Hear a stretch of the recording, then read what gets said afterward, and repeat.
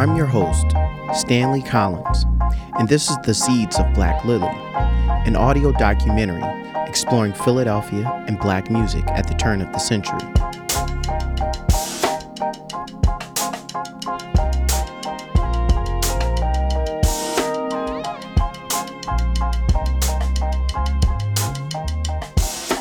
Part of what made that moment so special at the turn of the century in Philadelphia was that Black Lily was like a microcosm of the broader arts community.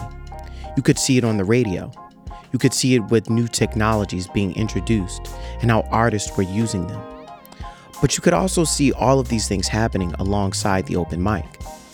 I spoke with a few of the people that helped document that moment in the city and their varying uses of media. Up first, we'll hear from Michael Dennis, better known as Mike D.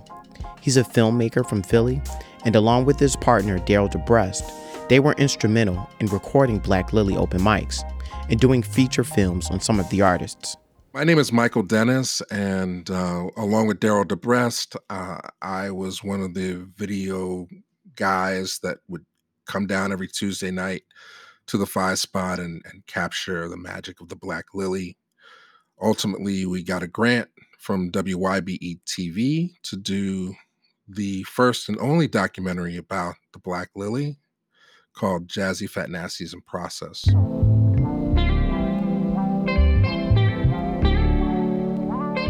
At the time, I never felt comfortable in the space. I wasn't an artist. I was very introverted. Daryl was the extrovert. He was the one that would go backstage and film with them and have drinks with them and things like that. I was just showing up, capturing the footage and going home, just geeked out, nerdy Mike, and making the work, But over time, when you're able to, you have a week to. Nowadays there's no week. People just film stuff and instantly you see it.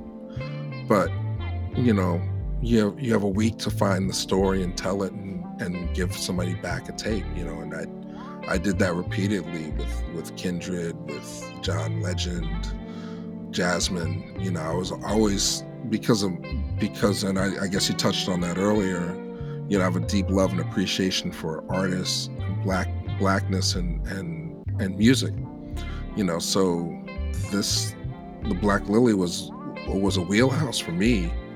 I didn't realize at the time. I thought I was just there out of love doing a job, but I didn't realize that I was also developing my craft the same way that the people on stage were. It never occurred to me until years later, wow, this was where I was honing my craft. I thought I was just showing up and doing something, because it needed to be done, and I was the best qualified person, and to this day it still frustrates me when people film stuff, and I still hate the portrait. I'm like, what? Well, just film landscape, but there'll be people at shows and they want to capture their experience of the show, so it's okay for them to have a drink in one hand and have their camera up and film and then cut it off halfway through. For me, it's like, how do you translate that experience into something that stands the test of time? So, on our best nights, and not be intrusive, so on our best nights, I think you really get a feeling of what it was like to be there. That was the intention, to position the camera in a place where it wasn't dominating, but feeling as if it was part of where the like you were part of the audience, so I can talk about the vibe, was definitely generational. Like if it's 20 years cycles for culture to reinvigorate itself, the late 90s and early 2000s was a rediscovery of the 1970s. So you had a lot of that Afrocentric vibe happening in all the major cities throughout the United States. But in Philadelphia, that locks in even more because we have such a strong legacy for music with Gamble and Huff. So many artists or people that turned out to be artists in our current generations, they have family members that were part of that Gamble and Huff crew, or put out records back in the 60s on any of a gazillion independent record labels that existed here in Philadelphia. You have to understand, Philadelphia was sort of like a music center. You know, we had our own record row. Like, so prior to the dismantling of black radio and the homogenization of American culture, every city had its own sound, you know. So in Los Angeles, you had RPM records. In Detroit, it was Motown. Chicago, Curtis Mayfield ruled the roost. New York, it was the Brill Building sound and Atlantic Records. And in Philadelphia, it was the Gamble and Huff Philly International sound in the 70s, you know. So, and Stax in Memphis. So that those seeds that were planted are now coming back through the children of those people that were listening to that music, people digging into their parents' record collections, or rediscovering fashion from that time period. Mike D brings up a good point. With the passage of the Telecommunications Act of 1996, private media companies were allowed to nearly monopolize markets, making fewer locally run radio stations. And radio is a key institution across the history of black music. Disc jockeys, radio personalities, program directors, and countless others help shape the sonic experience for listeners and serve as a critical space for community affairs. While Black Lily was increasing in popularity around the city and the region, it hadn't quite reached the radio yet. That is, until Tiffany Bacon came along with her radio show Inner City on Philadelphia's Power 99. She was instrumental in introducing many of the acts you would see at Black Lily to a wider audience via her show. I spoke to Tiffany about her show and how it came about, and what it was like to break new music, and a bunch more. My name is Tiffany Bacon. I am a radio personality, an actress, costume designer, creator.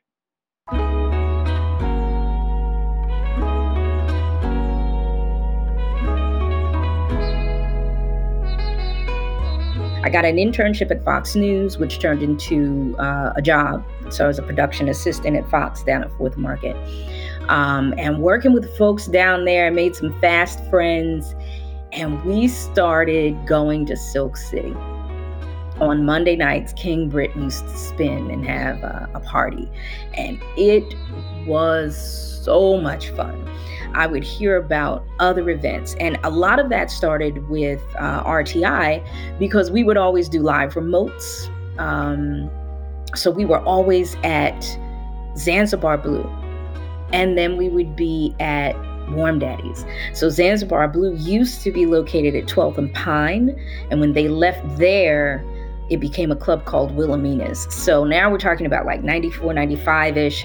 And that was the place where folks would just go on a Friday or Saturday night, and you would hear house music, you would hear hip hop and R&B. And we would just go in there and live, push the furniture back.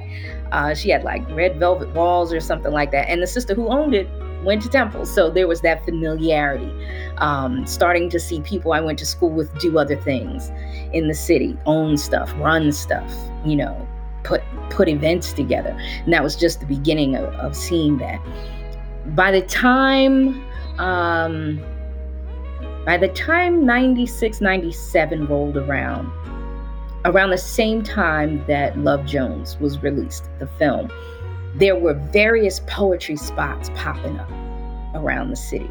And I would just hear about them through friends who'd been there, or maybe there was an ad, something that we read on WRTI or something like that. And I started to go check them out.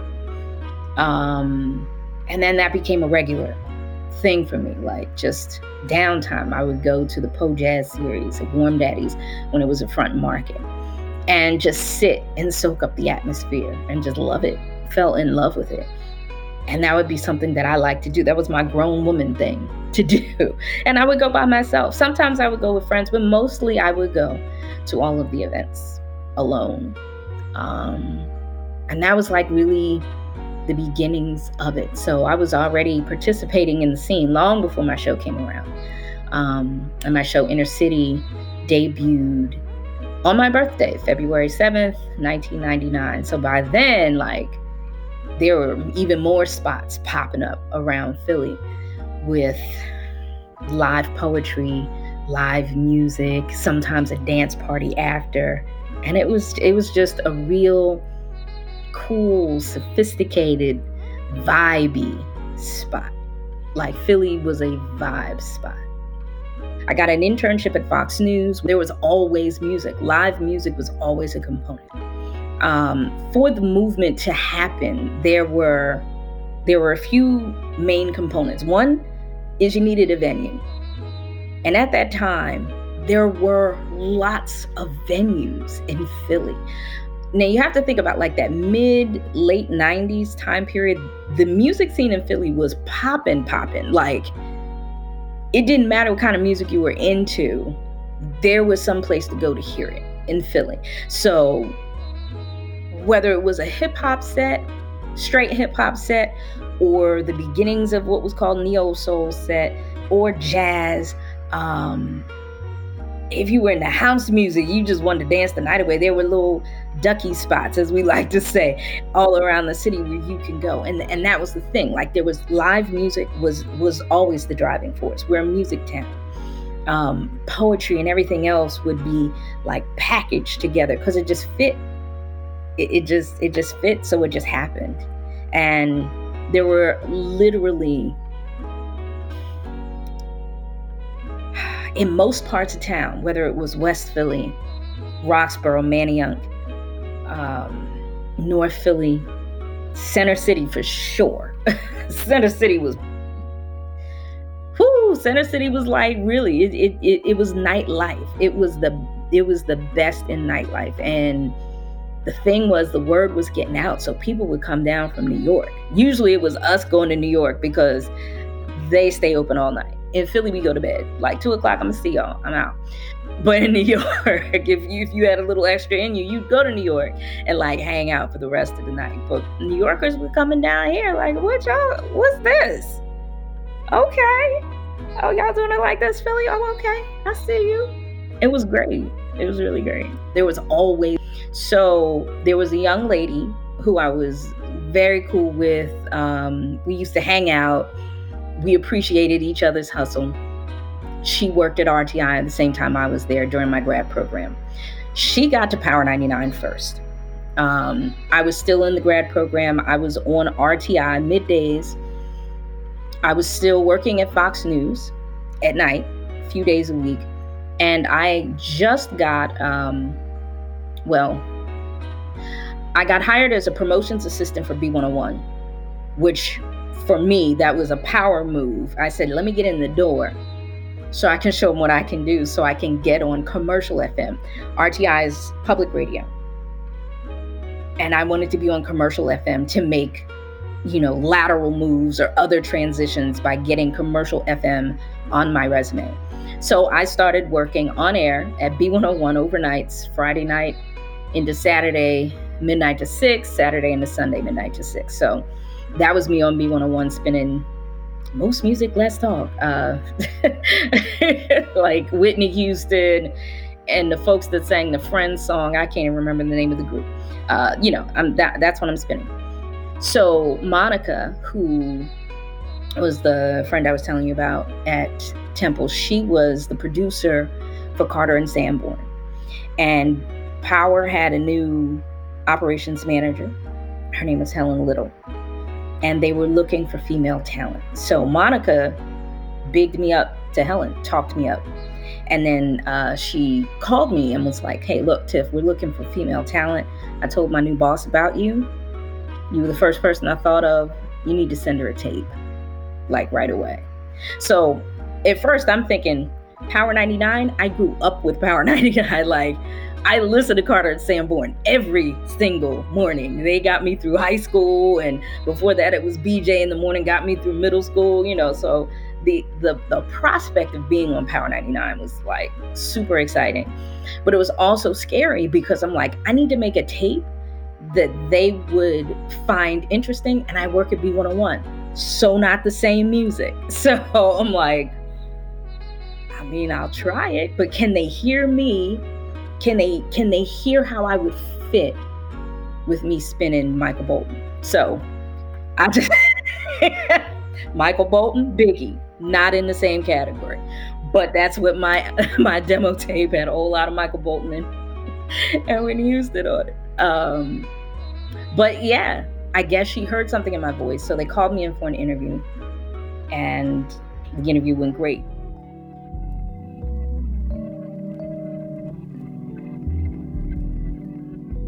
But thankfully, I heard from Helen Little. So she called, and I got the job at Power.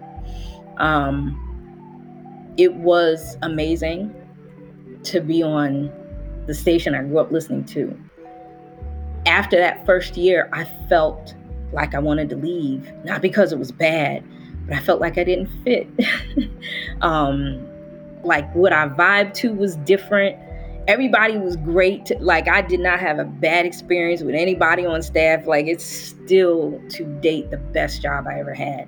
Next to RTI, I think they're like neck and neck. They were the best jobs I ever had.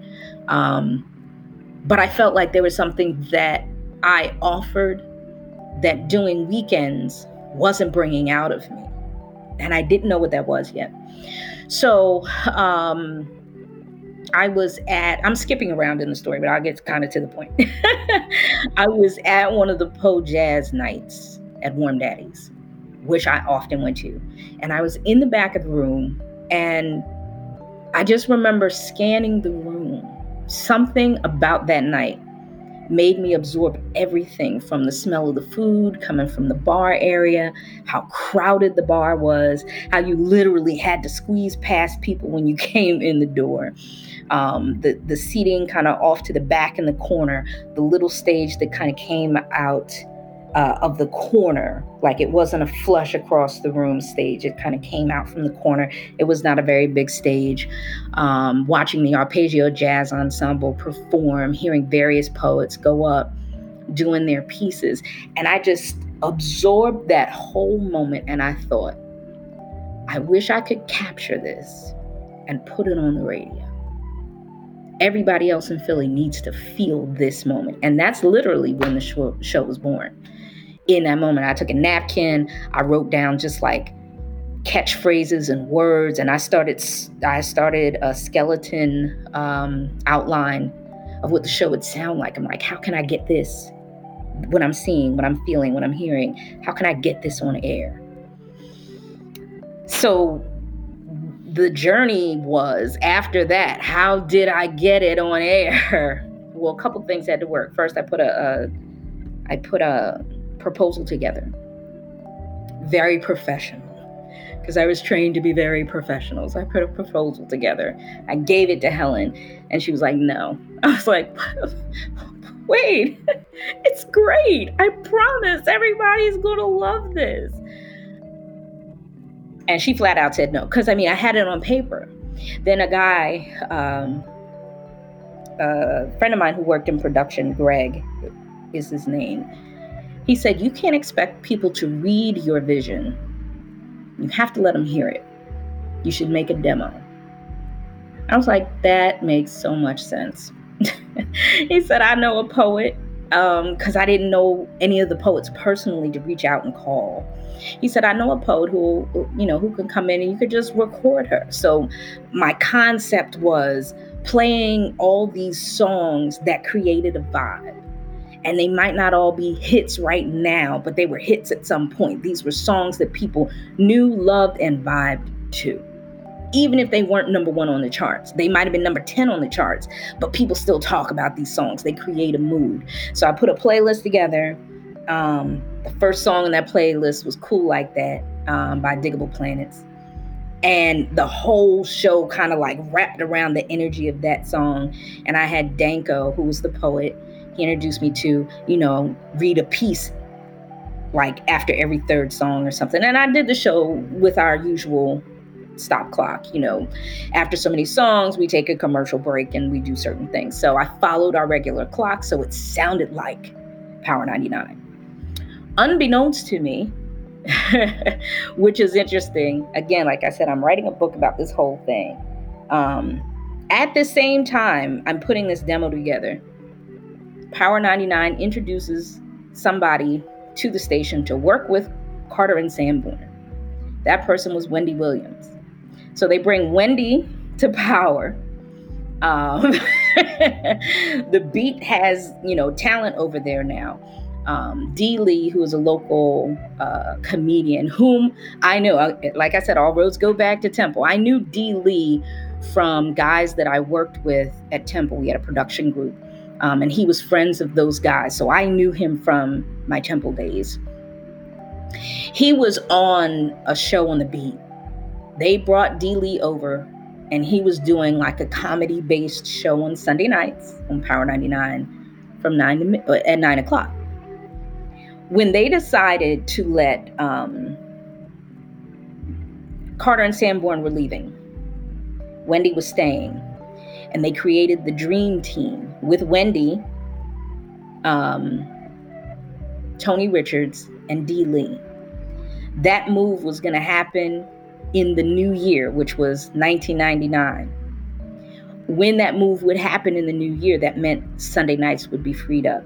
I gave Helen my tape, and she thought, well, we have a spot open. She gave me that Sunday night. All because of the move with Wendy to the folks moving Dee Lee from Sunday to be the Dream Team with Wendy. Now, she was already on with Carter and Sanborn, but they left. This new team is in. So it's Wendy in the Dream Team and me on Sunday night.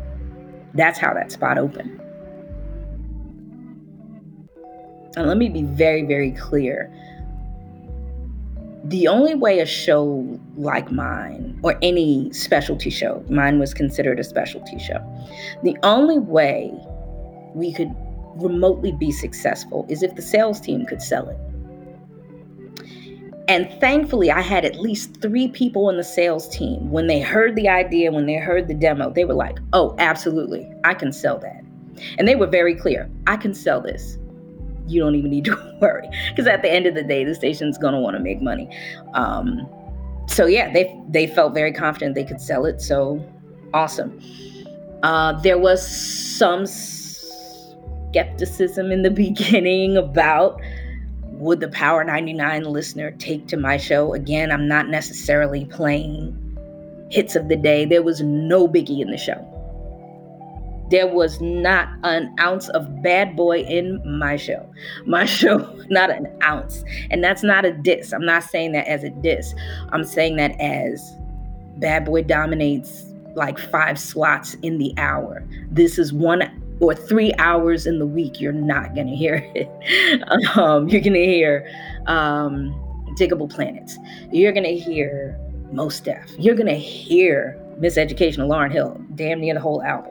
You're going to hear D'Angelo, Maxwell, and a whole lot of local artists that nobody knows yet, which was for me the key, because I knew for a fact by being at these venues, there's so much talent out here.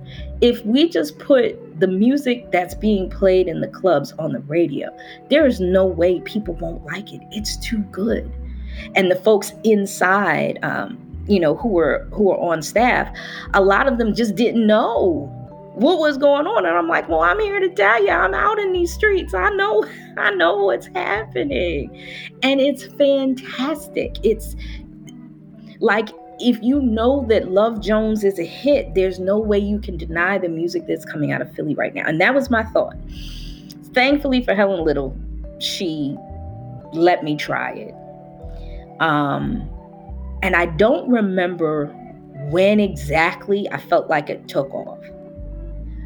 But I know when I saw the impact the show was having. And when the whole station saw it, like all the decision makers, the minute that we had Sisters. So we used to do this event every year called Sisters. It was a big convention focused on women, focused on Black women. And it was really amazing. We would have like musical acts from like big musical acts, and there was lots of like booths and like activities. It was really a great event. So God rest his soul, Don Juan Banks, who used to do Sunday Morning Inspirations, the gospel show on Sunday morning, he had his own stage. So he would bring in gospel artists. And so I petitioned for myself. I mean, my show's only a few months old, but I said, my show is kind of natural for having a stage at Sisters. Can I have a stage? They weren't really sure how I was going to be received, so they paired me up with the literacy corner. So it was like the literary corner and the Nubian Cafe, which is what I called my section. So I said, look, I'm featuring new artists on the show. I'll have an open mic like for a good portion of the day. And they only got one artist for my corner. That artist was Speech from Arrested Development. Arrested Development had folded, so he was a solo artist at this time. And he had a new music out. The thought at the time from some on staff was that nobody's going to want to hear him. He hasn't had a hit in years. On the morning of Sisters, I was told before we opened the doors that there was a line, and we were at the convention center. There was a line around the block for people to come in, and they were all there to be at the open mic. At that moment, I said, oh, people are listening. If there's a line around the block and they want to get on the open mic, people are listening. At that moment, that's when I was told, oh yeah, the Nubian Cafe will be back next year. You don't have to worry. That is most definitely coming back. And I looked around like, wow. I didn't have any other doubts from anybody else about the show at that point. They would give me ratings. It was always doing really well in the ratings. I don't remember exactly what the ratings were. I'm not going to make them up. So it was doing well. And then it was clear, like, then folks were sending people to me. They're like, yo, you need to check out this artist. You need to check out this artist. You need to check out this artist. Those artists were Kendra the Family Soul, Jill Scott, Music Soul Child. His story on my show was the one that's when I really knew people are really checking for the show. So his managers, Mike MacArthur and Jay Hips, handed me a cassette tape with Just Friends on it. And they say, hey, we got a new artist. He's from Philly. We got his song on the Nutty Professor soundtrack. You should check it out. I said, oh, okay, sure, no problem. I heard, dum, dum, dum, dum, dum, dum, dum. I said, oh, yes, I'll play it this Sunday. Not a problem. Like, I didn't even get through the whole song. I was like, already, this is a vibe. This is a whole vibe. Those aren't the words I used back then, but in now time, it's a whole vibe. So at 9:20, that's when I would debut like the new local artist music. So I played that song at 9:20. The next day, our PD, our program director, was Golden Boy, who was also the afternoon guy. He said, Tiff, what was that song you played last night at 9:20? I said, he's a new artist from Philly called Music. He said, I need you to give me that song. We've had so many calls for it this morning. We're putting it in rotation this week. Music went right from my show into regular Power 99 rotation that week. Tiffany Bacon's radio show helped introduce to the world many of the artists you would see at Black Lily. Through her show, she was effectively able to bottle up some of the energy of what you'd experience at Black Lily on a Tuesday night and introduce it to a wider audience. In the same year that her show launched, something else was brewing: the internet. Now, it's not what we might see today when we think of the internet, but the seeds were being planted for how communities could be fostered digitally and new ways of sharing music. In 1999, when the Roots released their fourth studio album, Things Fall Apart, to much acclaim and commercial success, the music industry and listeners began taking notice to the band on a larger scale. About a week after the release of Things Fall Apart, the Roots launched okplayer.com. It was meant to operate as the band's website and help them connect with fans, and serve as the 1999 version of an Instagram story with daily updates. And again, we have to remember it's 1999, so it's not totally common for a band to have a website just yet. And someone had already taken the roots.com, so OK Player, a phrase commonly used by Philadelphians, became the ideal option. OK Player would help usher in a new era of social interaction via the internet and change the landscape of music journalism and online communities. So to learn more about the story of OK Player, I got a chance to speak with Angela Nissel. She co-founded the website with Questlove. She's also an author, TV writer, and has written for shows like Scrubs, The Boondocks, and Mixed Dish. We talked about what the internet was like in the late 90s, being in Philly around the time of Black Lily, and a bunch more. I'm Angela. I founded OK Player, co-founded, don't let Amir Questlove hear me say that. I co-founded OK Player back with Questlove in 1999. Author of 2, soon to be 3 books, and let's see what else. I like dogs, and I write for a lot of TV. Been doing that for 19 years now.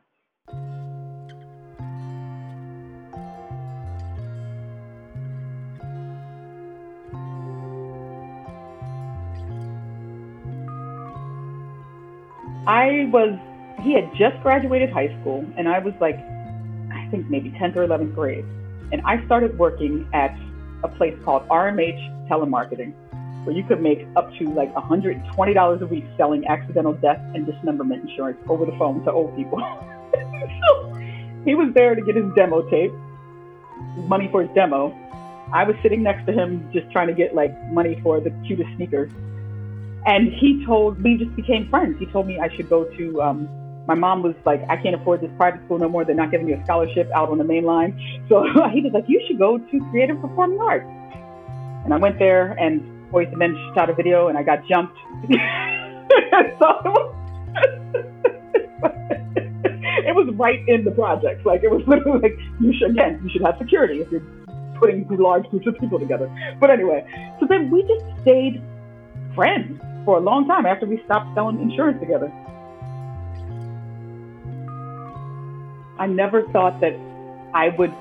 It's so funny. At the beginning of something, you don't really know you're at the beginning of it, and you don't know how far it could go, because in 1999, not even everyone knew what the hell the internet was. Like, and it was most people thought it was AOL, and that's it.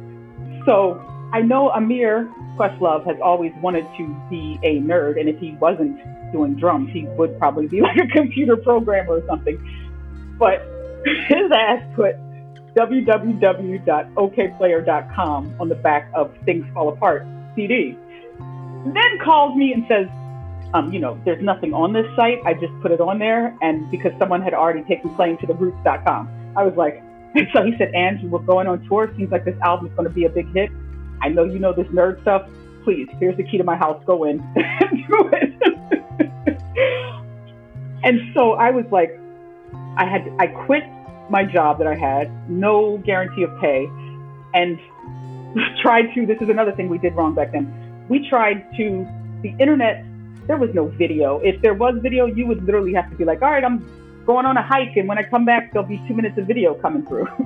So because we didn't know what we were doing, I tried to do it all at the beginning, and we didn't know how big it was going to be. Like, when you start a website, there's customer service, there's bills, you got to make sure you have the big enough server. So we slowly, after people were like, damn, these graphics suck, because I'm not a graphics person, we slowly started hiring other people. But God, the internet to me was just the biggest thing in social media was message boards.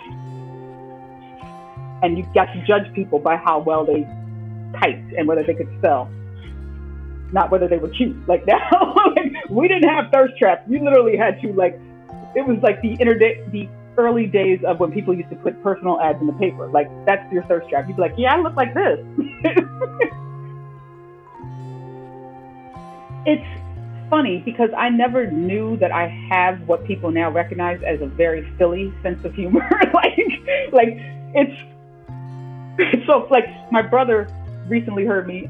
Sorry if you have to beat this. Call somebody a dickhead, and he's like, "That's so Philly," and the way we say it, and I didn't even realize that. But there's like it's a lot of comedy, but couched in hard truth. Like it's like if you call somebody a d-head, they deserve it, and everyone around you usually knows they deserve it. So Amir and Tariq, we all kind of have the same tone. So they gave me the freedom to. What's so funny is I'm just like, God, I totally forgot the question was. I'm thinking about whether I offended someone by saying dickhead, but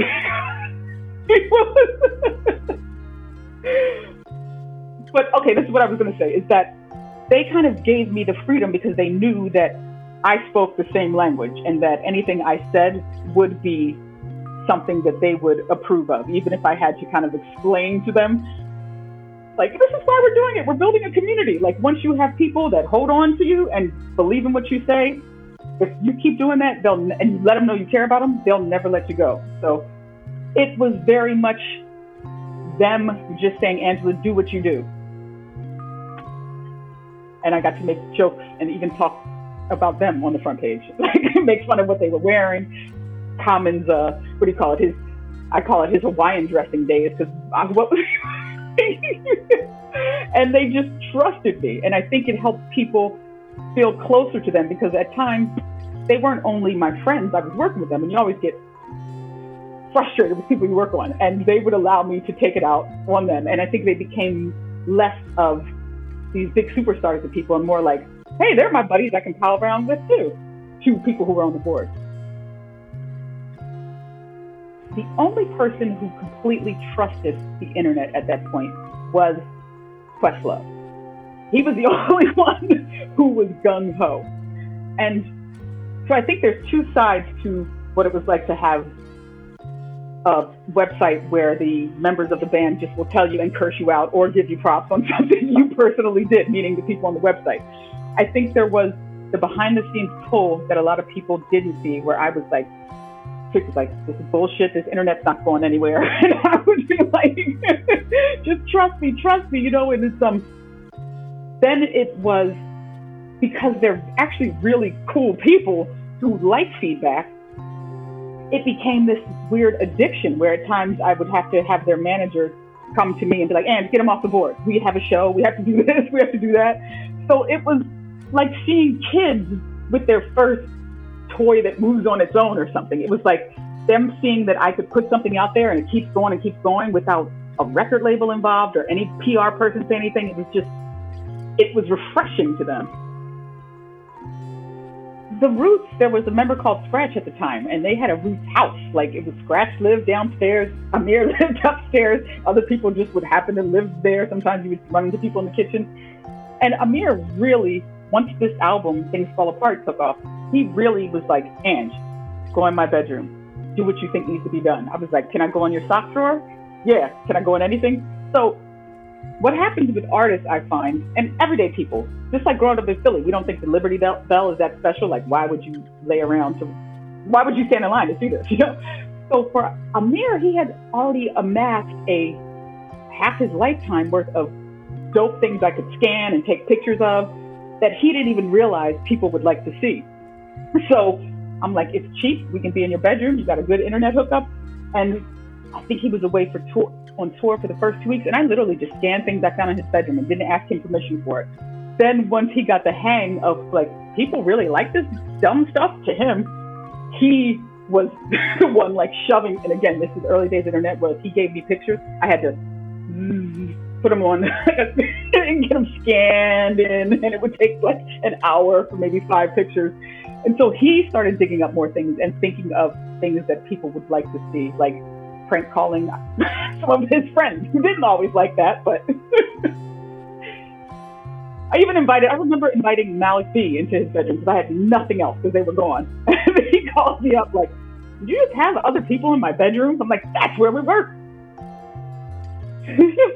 I think people at the very early stages, because even I had to hire a guy named Doug from Canada to help me with some of the stuff. And I mean, because of course management is going to be like, this costs money. We better put up a store and put up all this stuff. And I remember someone commenting that the store on OK Player where we sold T-shirts looked like it was run out of someone's bedroom, because it literally was. Because I put the shirts on the bed and then carefully used Photoshop to cross out the outline. So people, and I would tell people straight up, like, look, I'm sorry if we don't get back to your email for 14 days because you lost your password. It's just me and another guy named Doug. So I think that might have been where things like Twitter and Facebook can feel like you're never going to talk to Mark Zuckerberg. I think being honest about how much we didn't know and couldn't do made people feel like they were in it with us. It's so funny because I'm like, Tom lives on. For when you first started a community, any place, you want to feel like you'll know at least someone, and everybody had Tom, you know. So it's like that joining a virtual space, for me, even when I leave Twitter for a while and come back on, I'm intimidated. Like I'm walking to a room full of people that I don't know. So for me, having a consistent feel to the site and having people have humans that they could reach out to if something went wrong is such a big deal. Like, you're not going to have a club without bouncers and cashiers. You shouldn't have a website without people that get together to sort other things out, or people are going to start hating you and quitting you.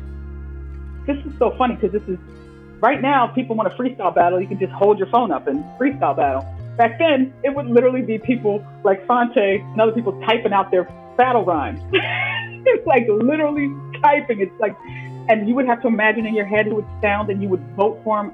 We had a whole board dedicated to that. And so Fonte, I remember when he was like, they were sending files back and forth, but who knows how long that took back then. Like, it was like the only thing we had was Real Player, and he, again, was sitting there forever. But there's one of the other things is that Amir wasn't afraid to take chances on people from the board. Like, what has become people now sending you their SoundCloud and then like spamming it. We had everything right there. And if he saw something he liked, he'd be like, come to the show. You can open up, or you can. So he actively facilitated that. I think that it's something about, like, okay, let's say with Twitter, I jump on, I don't know who's the first person I'm going to see in my feed, whether I agree with them, whether it's somebody else retweeting them. With OK Player, I think, and with a lot of music, especially the roots, you know automatically that you have something in common with that person. So like Fonte and Nikolai were probably like, they already knew they had something, and they knew they weren't going to come on the board and hear, for example, white supremacist stuff, you know, because it's the roots board. So there was a level of trust that I think people had automatically joining the board, that we have something in common, which I missed. You know, and there were still like trolls, and there were still, it's so funny because people would come in all the time just wanting a reaction, like, this song is stupid, you know, but it's always like, it was very controlled. And both you and I sound like the old people who are like, God damn it, it was better when we didn't have animated GIFs. Like, but there was something to that. And I still think that if we curate our own online life, which is really hard, we can get a semblance of that. But back then it wasn't like, right now I feel like, oh God, if I unfollow this person because they've gone crazy, they might actually stab me in real life. Like, I felt like people would have my back before an OK Player if someone tried to stab me. I could literally type out, stab, and somebody would come over. Because we met in person all the time. You know, there was no fear, and people thought we were nerds and crazy. I guess, you know what's so funny? Now that I think back, I think I was stuck in Amir's bedroom for so long. Part of me was like, these people are really cool, and I don't have any friends because I'm in Amir's bedroom for 12 hours. I want to meet them. So I think it was a selfish thing on my part, because I remember their manager, Sean, rightfully so, being like, what about insurance? And someone gets hurt, you know? Someone commits suicide at the Roots picnic, you know? So I think it was very just Amir and I slowly saying, hey, want to come to the studio? Want to, you know? And until it built up, and someone outside of OK Player kind of was like, let's all get together. And we did it in Philly first, and other people had their own get-togethers, which, again, Sean, the manager, would be very happy for. They just did it on their own. But man, I remember the first Philly one, and people just decided they were going to rent rooms and all come down to meet each other. And it was actually very fun. And another thing I think, and stop me if I'm talking too much, is back then it took a lot to, sometimes I'll meet people now from online and I'm like, oh, your personality is curated. Like, you're nothing like this in real life. Back then, the way that the people from OK Player typed was exactly, there wasn't like anybody's trying to get a deal or everyone's trying to get their followers up. There were no followers. So people were exactly who they seemed to be online. And it was just, I don't know, something I've been to with that many strangers that everyone kind of felt a level of comfort.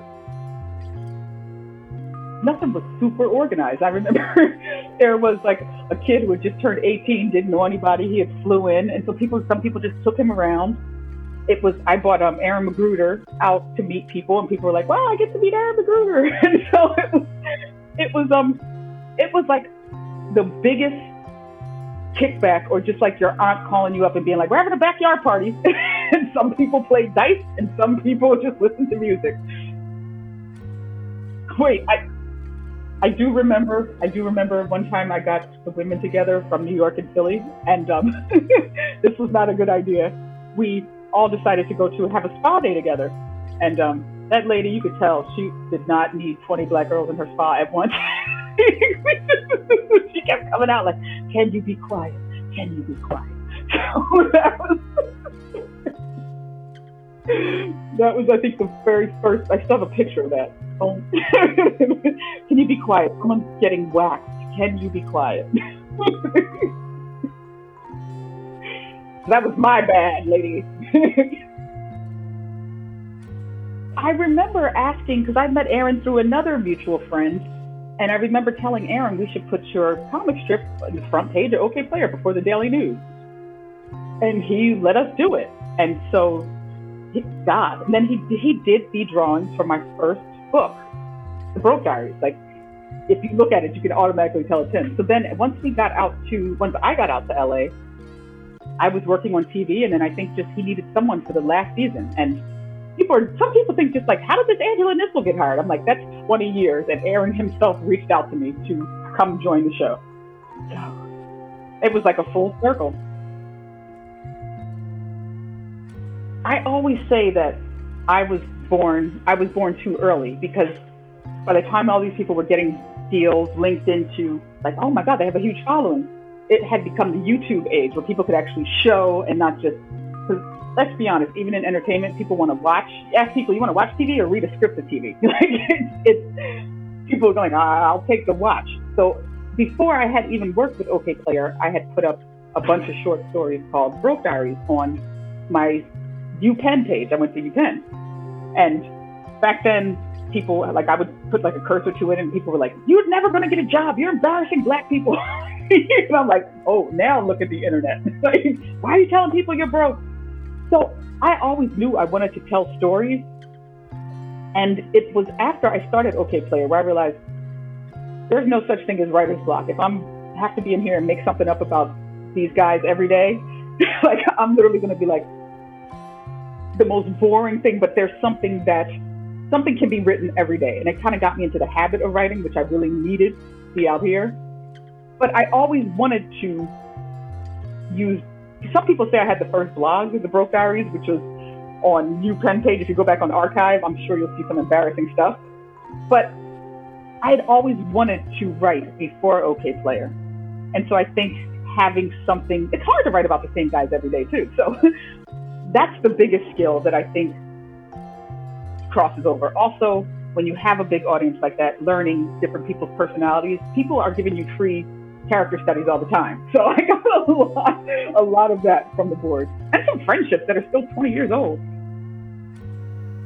With Angela and Questlove creating OK Player, they created a digital space, one of the first social media sites, and it was 4 years before MySpace, 5 years before Facebook, and 7 years before Twitter. Their site helped connect artists like Fonte from North Carolina and Nicolay from the Netherlands, and they go on to create the group The Foreign Exchange. They even gave space for young cartoonist and writer Aaron Magruder, who will go on to create the animated series The Boondocks.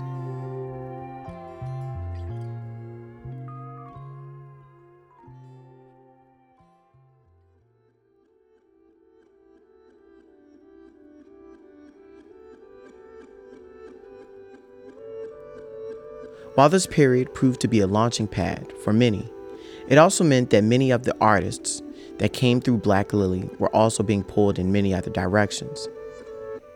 In neo soul, the once fleetingly defined term used by record executives had made its way into the mainstream, and everyone wanted to get a hold of it, leaving Black Lily in a precarious position. The reason why we didn't continue beyond 2005 is, sort of one, that we did self-fund this whole thing. After that initial 50,000 ran out, which was like early on in that first year, the way we kept it going is by literally, like, we were funding this. And even if, a Tuesday night happened and there weren't that many people there and we didn't make the money, we still had to pay these musicians. And so we were basically... And there wasn't much money anyway, so we were still $5, So, $10 we're doing like, it out of pocket like... at this point. And, people get used to anything, I believe. And it sort of became a point to where it's like, oh, it's Tuesday night and maybe we'll go to Black Lily, maybe we won't, because, you figure I'll just catch it the next Tuesday. So then after a while, it was just like the crowds seem to be getting smaller and smaller, but yet we're having to put out the same output in order to, put on this show that we were putting on. And so eventually we just came to the decision that it just was financially no longer made sense for us.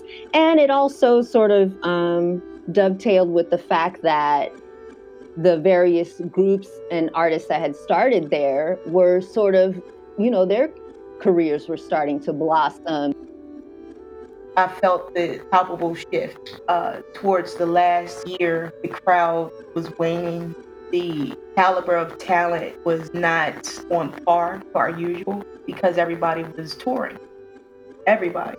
Either they were touring or they were working on their album or what have you, and not locally, because before, everybody working on their album were doing it right down the street at Larry Gold's studio or the Root studio. That building called the studio. And that's another thing, if they weren't doing a show and coming to the Lily after their show, like Flowetry, they were in between recording their album and they did the Lily.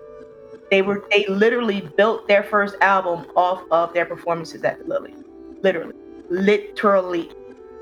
Me and Tone and Yamin, we discovered them and brought them up from Atlanta. You know what I mean? Outfit them with their production crew, and next thing you know, they blown. It became more open mic than featured. Because of that, like I said, the crowd waned, became sparse and sporadic. 1 week, say in January, 2003, the first week is slamming because it's New Year. Slamming. Everybody trying to get on the stage, and whoever's in town, we just doing it. Eric Trebet and whoever he's playing for, he brought them through. Vivian Green, he's, like Flowetry might be, finishing up some rough edges or whatever, about to hit their tour, and they want to get something in before they go out or whatever. So that show, that first week show, that first Tuesday in January 2003 might have been slamming. Chock full, pack, everybody, hey, you calling they peoples, they somewhere else, but now they coming to the Lily, Second week, everybody, half the people that featured are now on tour. The other half, they're not trying to do a full set. They might do one or two songs. So now I got to fill in. As a host, you're also the producer, of an underground show or nonprofit or on your own or, show. You're also part of the production crew because you literally have to produce the show as you go along. You're directing the show as the host. You're directing the artist. You're directing the house band. You're directing the crowd. You're directing the security and the bar staff. You feel me? I'm serious. I created so many signature drinks. I was talking to one of our bartenders a couple of weeks ago. I was like, damn, dude, if we patented that shit, how much money we'd have made by now? You've heard of the drink, the pink pussy. It has so many variations, bro. It started at the Black Lily. You know what I mean? You know what I'm saying? But in those times that the crowd is sparse or we have more open mic than feature, that's when I have to step up a little bit more as a host and find creativity in the crowd. Once people are on the road promoting their own projects, once the musicians are all out on tour with their own projects or on tour with other people, who keeps it going? And how do you do that over the long haul? And as people got famous, as people got signed to deals and were busy working on their own projects, and everybody's stock goes up in that respect, then you have the Love Jones generation. So this goes back to what I said to you earlier. The Love Jones generation, who only got interested in poetry because it was a really cool movie with beautiful Black people. All right. So now, if I want some ass, I'm going to write a poem because that's the cool thing to do. So you have Love Jones inspired poetry. You have people who are not interested in coming to Black Lily to workshop something new and different and upcoming. They're coming because they heard Janet Jackson stop through while she was doing her main, she stopped through Black Lily after she did her stadium show. That Puffy came and was chilling in the audience. Oh, word? Then not only am I going to just show up because I hear that's the vibe, but I'm going to uproot myself from wherever I lived before. And now I'm moving to Philly because this is a place where I can get put on. All the folks who were initially on the scene in Philly, they were making it. They were national. They were on tour for like years and years and years. So they weren't around. There's other artists, still focused on other artists. There were new people coming up, the second wave or what have you. But then venues started to close. I have to look up what was happening in the city, but there were changes in the city happening too. Venues were closing. As venues closed, there were fewer and fewer places for musicians to play. Then, of course, the big one was the Lily was like, okay, we're done. We're going to be done. And it was like, wow. Not long after we're done, the building catches on fire. And it's completely done. Like, ain't no revitalizing the Lily at the 5 spot. There is no 5 spot. Amy, thank you. We'll see you then. A popular nightclub is destroyed by fire today. The 5 spot in Old Philadelphia is a legendary club that drew well-known musicians and tourists for years.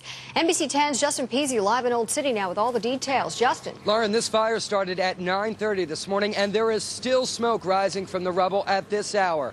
Firefighters say the building will have to be demolished after this big fire, but not until they're done putting out hot spots. Smoke concealed the sun at times in Old City. The smoke was so thick. For hours, thick, dark smoke poured from windows of the 5 spot, an Old City bar, restaurant, and small concert venue. I'm very, very sad for them because it's one of the best spots here. From our camera, in some ways, the flames that engulfed the 5 spot marked the end of an era. Today, where the 5 spot once stood is unrecognizable. But the artists that passed through the 5 spot left an indelible mark on the city and music that has reverberated across time and space. To this day, Philadelphia still has a vibrant community of artists and musicians, with several live music venues around the city. One of the artists that's been critical to the live music community is Bernard Trey Lambert. I've known Trey since elementary school, and for as long as I've known him, he's been playing drums. When thinking about the seeds that Black Lily planted, there's no more perfect person than Trey. And if you're in Philadelphia on a Friday or Saturday night, you'll more than likely hear Trey's drums. You ready? Let's go.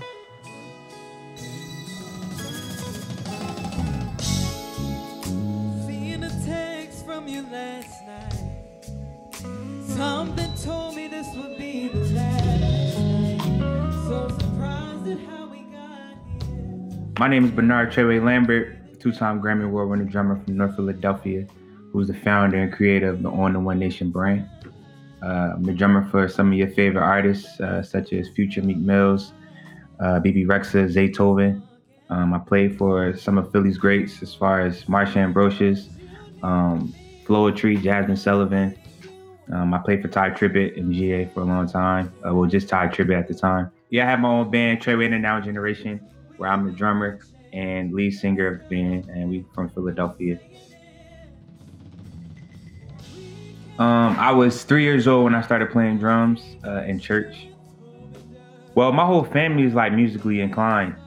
So yeah, I was definitely banging on pans and all of that stuff, but it was really just me following my mom and my dad around like different church concerts and stuff like that. Like, so it kind of like influenced me in a lot of ways in that area. And then, yeah, banging on stuff was always a thing with drummers. We always tapping around on the pots or the tables and all of that. And so my grandpa, he was big on thrifting, and he got a kit for me. And yeah, that started from that. And then my dad's dad, my other grandfather, he brought a kit for me as well down in Virginia. And the rest was history. Coming up, man, I could say Soundcheck. Soundcheck was the band for GA. My uncle, who was a keyboard player at the church. My other uncle, Kevin Pringle, he was a big influence in my musical like upbringing, just loving music as a whole. Of course, you got Philly natives such as Brian Fraser Moore, Lil John Roberts, the Spankies, Daryl's Boots, um, all of them. Like that was, that's Philly, of course. So that was definitely my upbringing and the roots, man. I'm big on the band. I'm not really big on just drummers really influencing me. So I was definitely big on Fatback Taffy, who was Jill Scott's band at the time, and they had Eric Tribbett, who was somebody that basically introduced me to the neo soul world. He was the drummer at the time. My uncle Jeff Bradshaw, Thaddeus Tribbett, who was the bass player.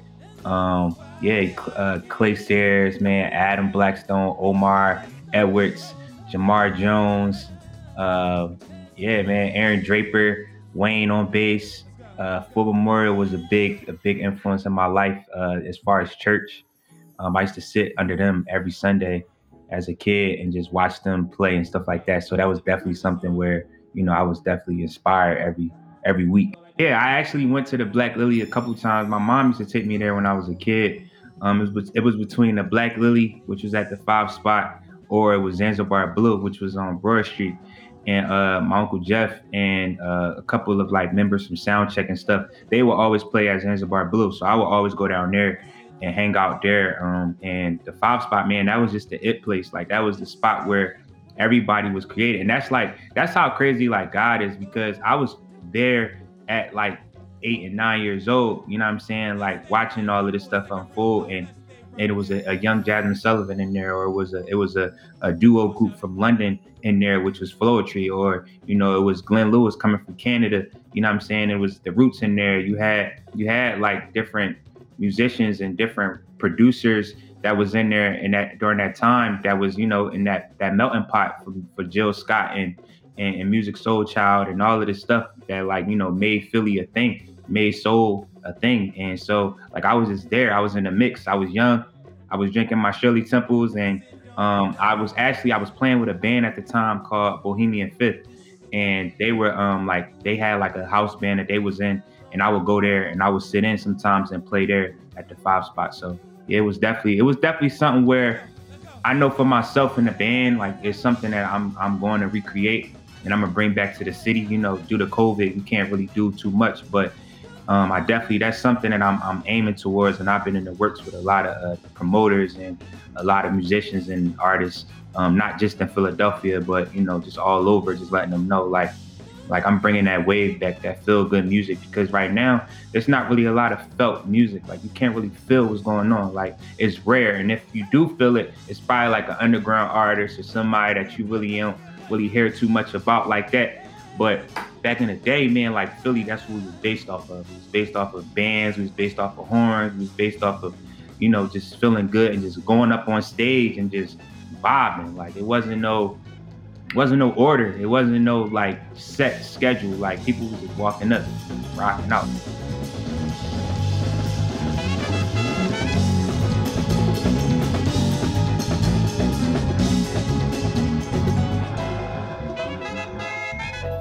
At its core, this project is about genealogy, the connectedness across time and sound in Black music traditions, how each generation prepares for the next. Trey's time of quote-unquote sitting under someone and learning from older musicians is but one example of this connection, and how he is now in a position of preparing the way for others. To close, I reached out to Jasmine Johnson. She's an artist, writer, professor, and poet from Philadelphia. I've also known her since elementary school, and she very much follows in the tradition of those before her in the community of poets that have been discussed during this series. We had a wide-ranging conversation, but she helped put in perspective what Black Lily means as a Black space, as a sacred space, and as a communal space. So for me, what Blackness, Black study, or I think Black radical thought forces us to do is to continue with what both of those things mean. What does it mean to be an object, and what does it mean to be a human?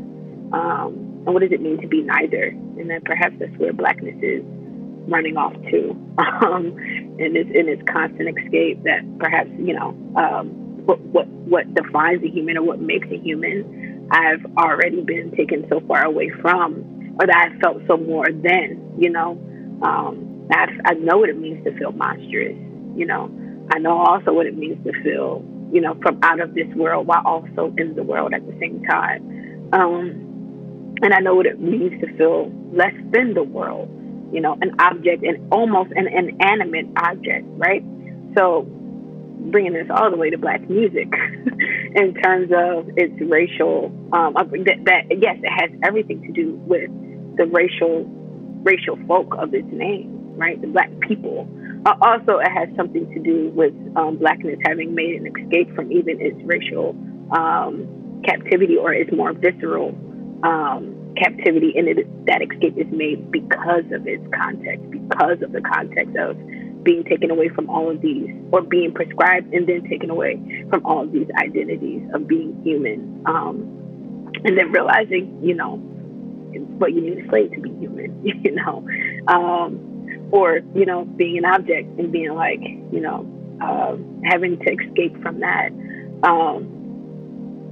by way of your interiority. And so I think for me, Black music and Black sound is this escape that you can hear happening constantly throughout music. It's this it's breaking, like after church when the band does the shed or whatever, I think it's called sheds, I don't know, but when they start just improvising, that is a break from, okay, we're not composing, nobody's jotting, nobody's like making a sound and then writing it down, right?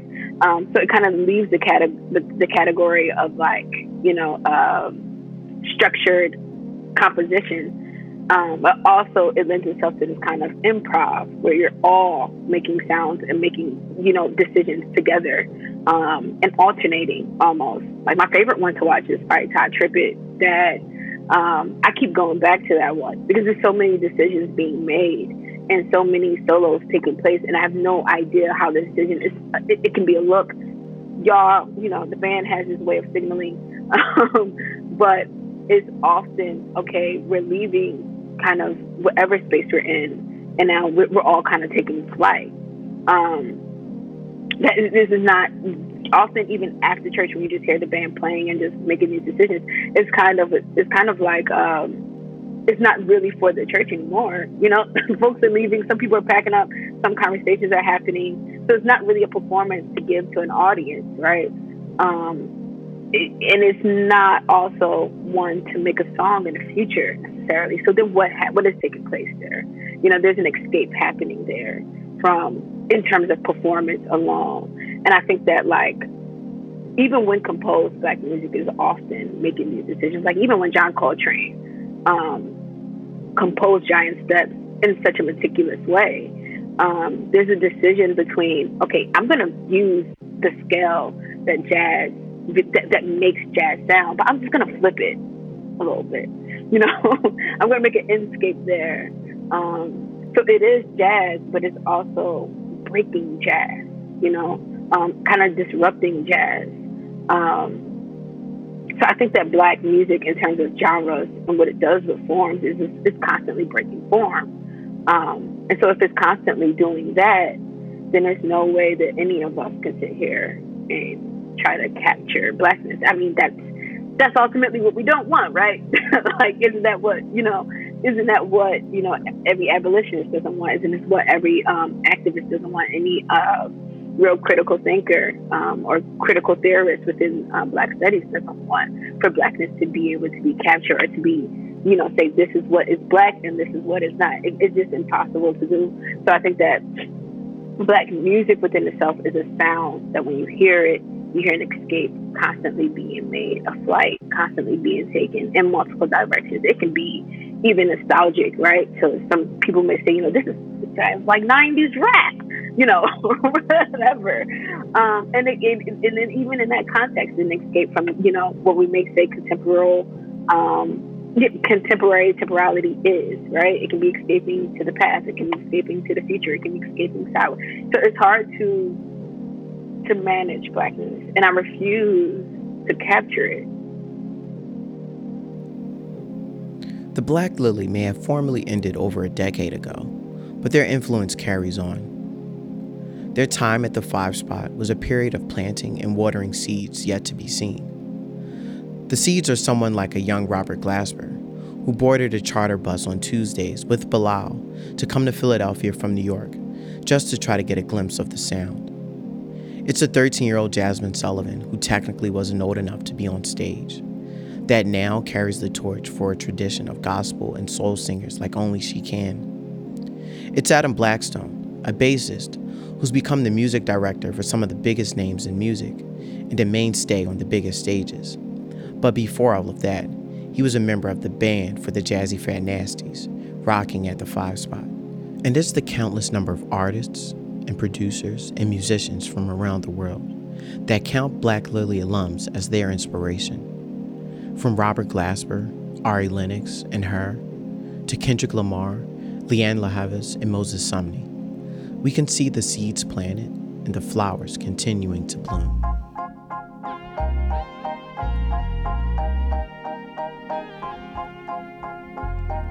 This has been The Seeds of Black Lily, an audio documentary exploring Philadelphia and Black music at the turn of the century. To learn more about this episode, you can visit 808sandjazzbreaks.com. And if you've enjoyed this series and you deem it worthy, please leave us a review and pass the show along to a friend. This podcast was written, produced, and edited by me, Stanley Collins. This episode was engineered by Jimmy Goodman of Leopard Studio. Original music by Soul Surplus. And funding for this project was made possible by the Black Music City Grant and Rec Philly. Special thanks to Mike D. and Daryl DeBrest for granting access to their video archive. Also special thanks to Dev Ski Worldwide for granting access to his video archive. And thanks to Tiffany Bacon, Angela Nissel, Trey Lambert, and Jasmine Johnson for their generosity and willingness to share. Also wanted to thank the Jazzy Fat Nasties, Tracy Moore and Mercedes Martinez. And special thanks to Lady Alma, Stephanie Renee, Keith Pelzer, D. River Parker, Paris Bowens, Larry Lambert, Dr. Claudrina Harold, Dr. Philip Lamar Cunningham, and Jimmy Goodman. And thank you for listening. Until next time.